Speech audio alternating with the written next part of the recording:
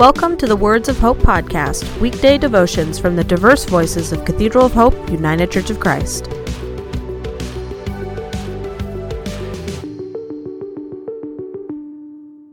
The devotion for today, Wednesday, September 29th, was written by Donald Luke Day and is narrated by Adam Carter.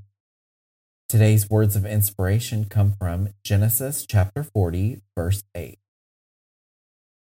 Do not dream interpretations belong to God. Please tell them to me. Hear today's words of hope.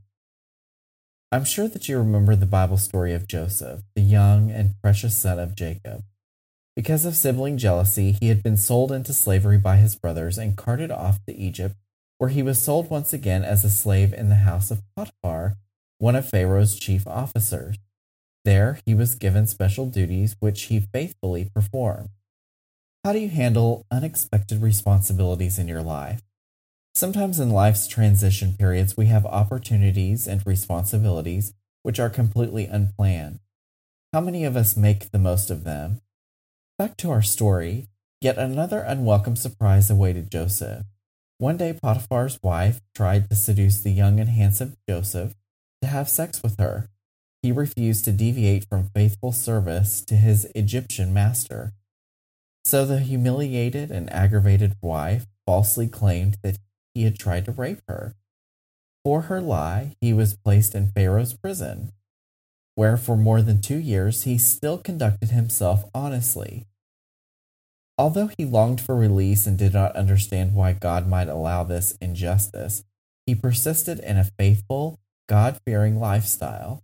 He trusted God would find a way. God's ways for his release was derived from the steadfast adherence to a good and productive life, even in difficult circumstances. The cupbearer and baker of Pharaoh, who also had been imprisoned, were given dreams. When they asked Joseph if he knew of anyone who could interpret dreams, Joseph, as quoted in the passage above, said, "Do not dream interpretations belong to God?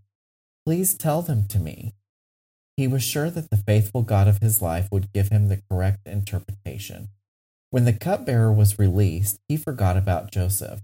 It seemed that all the hope of release was lost, but Joseph continued a God-fearing lifestyle, waiting in prison for 2 years.